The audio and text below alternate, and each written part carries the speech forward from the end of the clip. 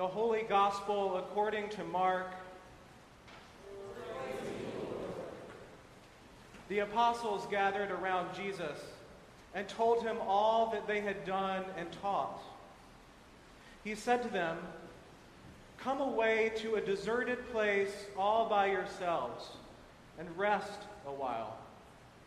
For many were coming and going, and they had no leisure even to eat.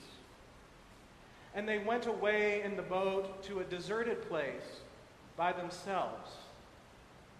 Now many saw them coming and recognized them, and they hurried there on foot from all the towns and arrived ahead of them. As Jesus went ashore, he saw a great crowd, and he had compassion on them, because they were like sheep without a shepherd. And he began to teach them many things. When Jesus and the disciples had crossed over, they came to a land at Gennesaret and moored the boat. When they got out of the boat, people at once recognized them and rushed about that whole region and began to bring the sick on mats to wherever they heard he was.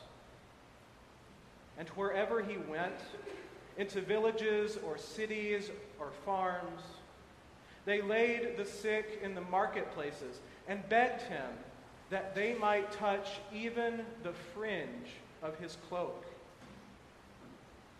And all who touched it were healed. The Gospel of the Lord. Praise to you, O Christ.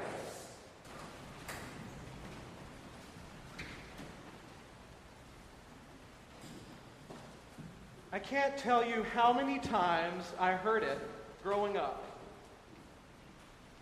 All right, Bo, we're getting ready to go to church. Now remember, the church is God's house, so you have to be on your very best behavior. God's house? Needless to say, I had questions. Why does God need a house? What about all those other people who go to different churches? Does God live there too? Wow. God sure has a lot of houses. God must be really rich. Now, the house of God that I grew up going to was really, really big. And I have to say, I thought God had a pretty sweet house. I remember the shiny black stone tile in the hallways outside the fellowship hall, and all those life-sized wooden statues of Old Testament prophets and kings, King David among them. Ah, King David, the warrior king and dancing queen of the Hebrew Bible. When we meet him in our passage from 2 Samuel today, he's having a pretty relaxing, chill afternoon, laid back in his sweet, kingly house of cedar, which makes me think of living in a closet, but that's another sermon for another day. But he's there with his friend Nathan, talking theology and finally enjoying a bit of rest from his enemies. And it seems that David almost feels a little sorry for God.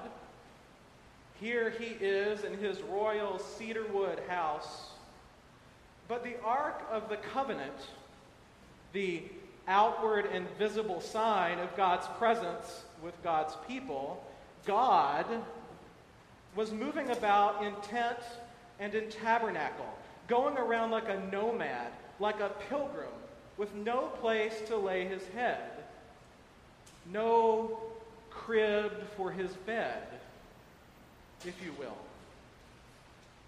Now clearly, if David is going to live in such a fancy house, God should have one too. And after first telling David to do all that he has in mind, Nathan later receives a communication from God that God has something different in mind.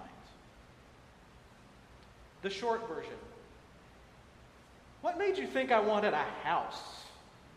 When have I ever asked anyone for a house?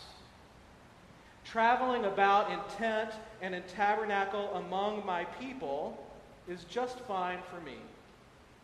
Sure, one day one of your descendants is going to build a temple to my name, but here's what I am going to do. I'm going to make of you a house. The house of David. Now it seems from the very beginning of time that God has never been content to stay cooped up in the house all day. God wants to be out in the streets, traveling and sojourning among the people of God, those ones whom God so loves.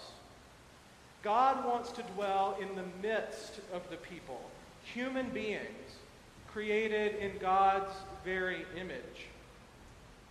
No, God doesn't want to hang out at home, secluded in some cedar palace fit for a politician.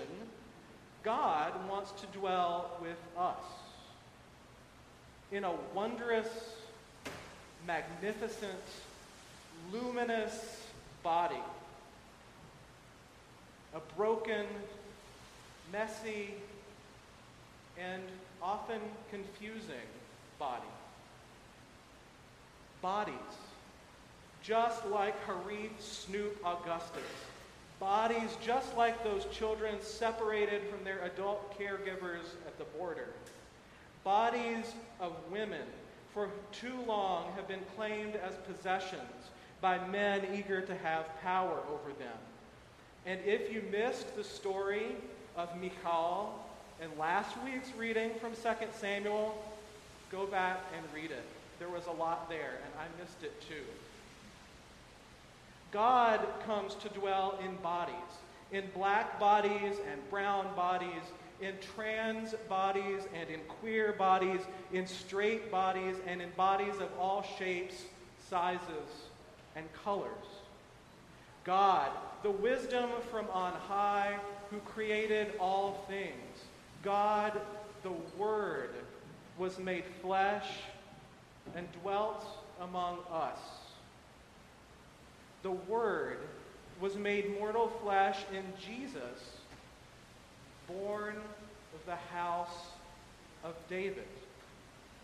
In Jesus, we can know just how much God loves the whole world, just how much God will not dwell in some inaccessible remote house. In Jesus, we can know how God risked it all out of love for us. In Jesus' life, death, and resurrection, in Jesus' battered, beaten, broken, and yet, and yes, resurrected body. That body, that temple that was destroyed, yet rebuilt in 3 days. So what does this mean for all of us? We who receive Christ's body at this table, we who receive Christ's blood, we who become what we receive, the body and blood of Christ broken and poured out for the love and the sake of the world. What does this mean for us?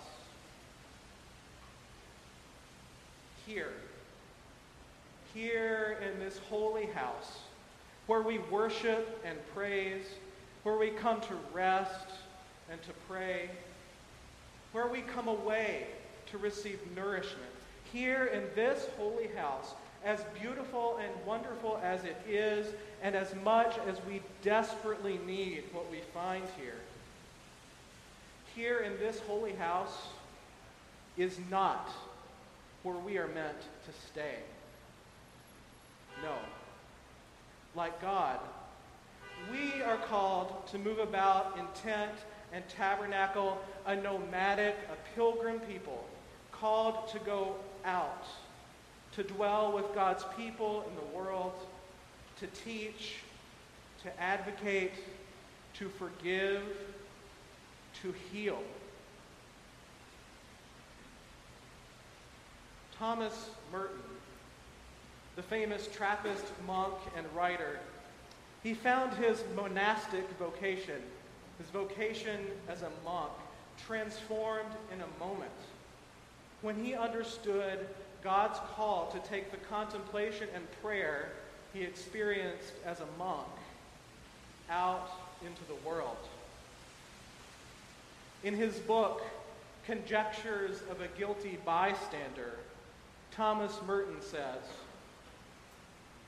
"In Louisville, at the corner of 4th and Walnut, in the center of the shopping district, I was suddenly overwhelmed with the realization that I loved all these people, that they were mine and I was theirs, and that we could not be alien to one another, even though we are total strangers.